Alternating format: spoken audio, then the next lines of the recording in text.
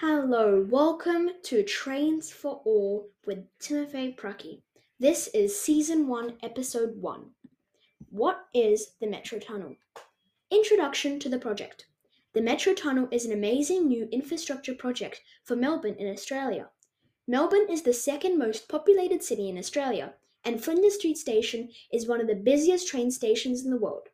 Because Melbourne is so busy, it has a large train network with over 200 stations and 800 kilometres of track.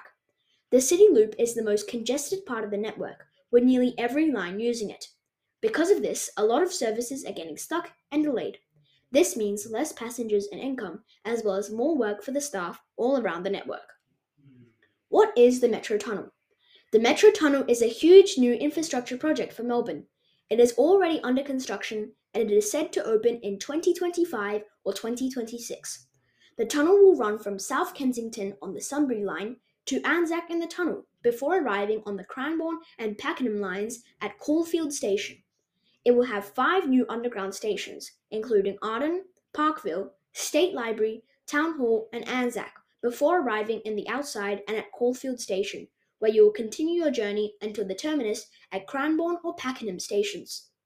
Why do we need the Metro Tunnel? As I said in the introduction, Melbourne City Loop is extremely congested, with nearly every single line using the loop. This is causing delays.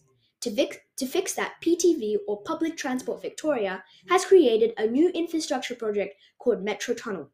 When the tunnel opens, the Sunbury, Cranbourne, and Pakenham lines will not use the City Loop.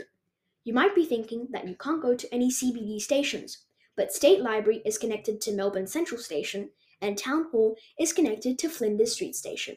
Another good thing is that you can get from one side of the CBD to the other by just taking the Metro Tunnel service. Now to the downsides.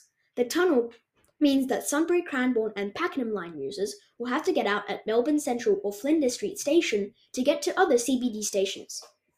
Is there more to this project? Yes.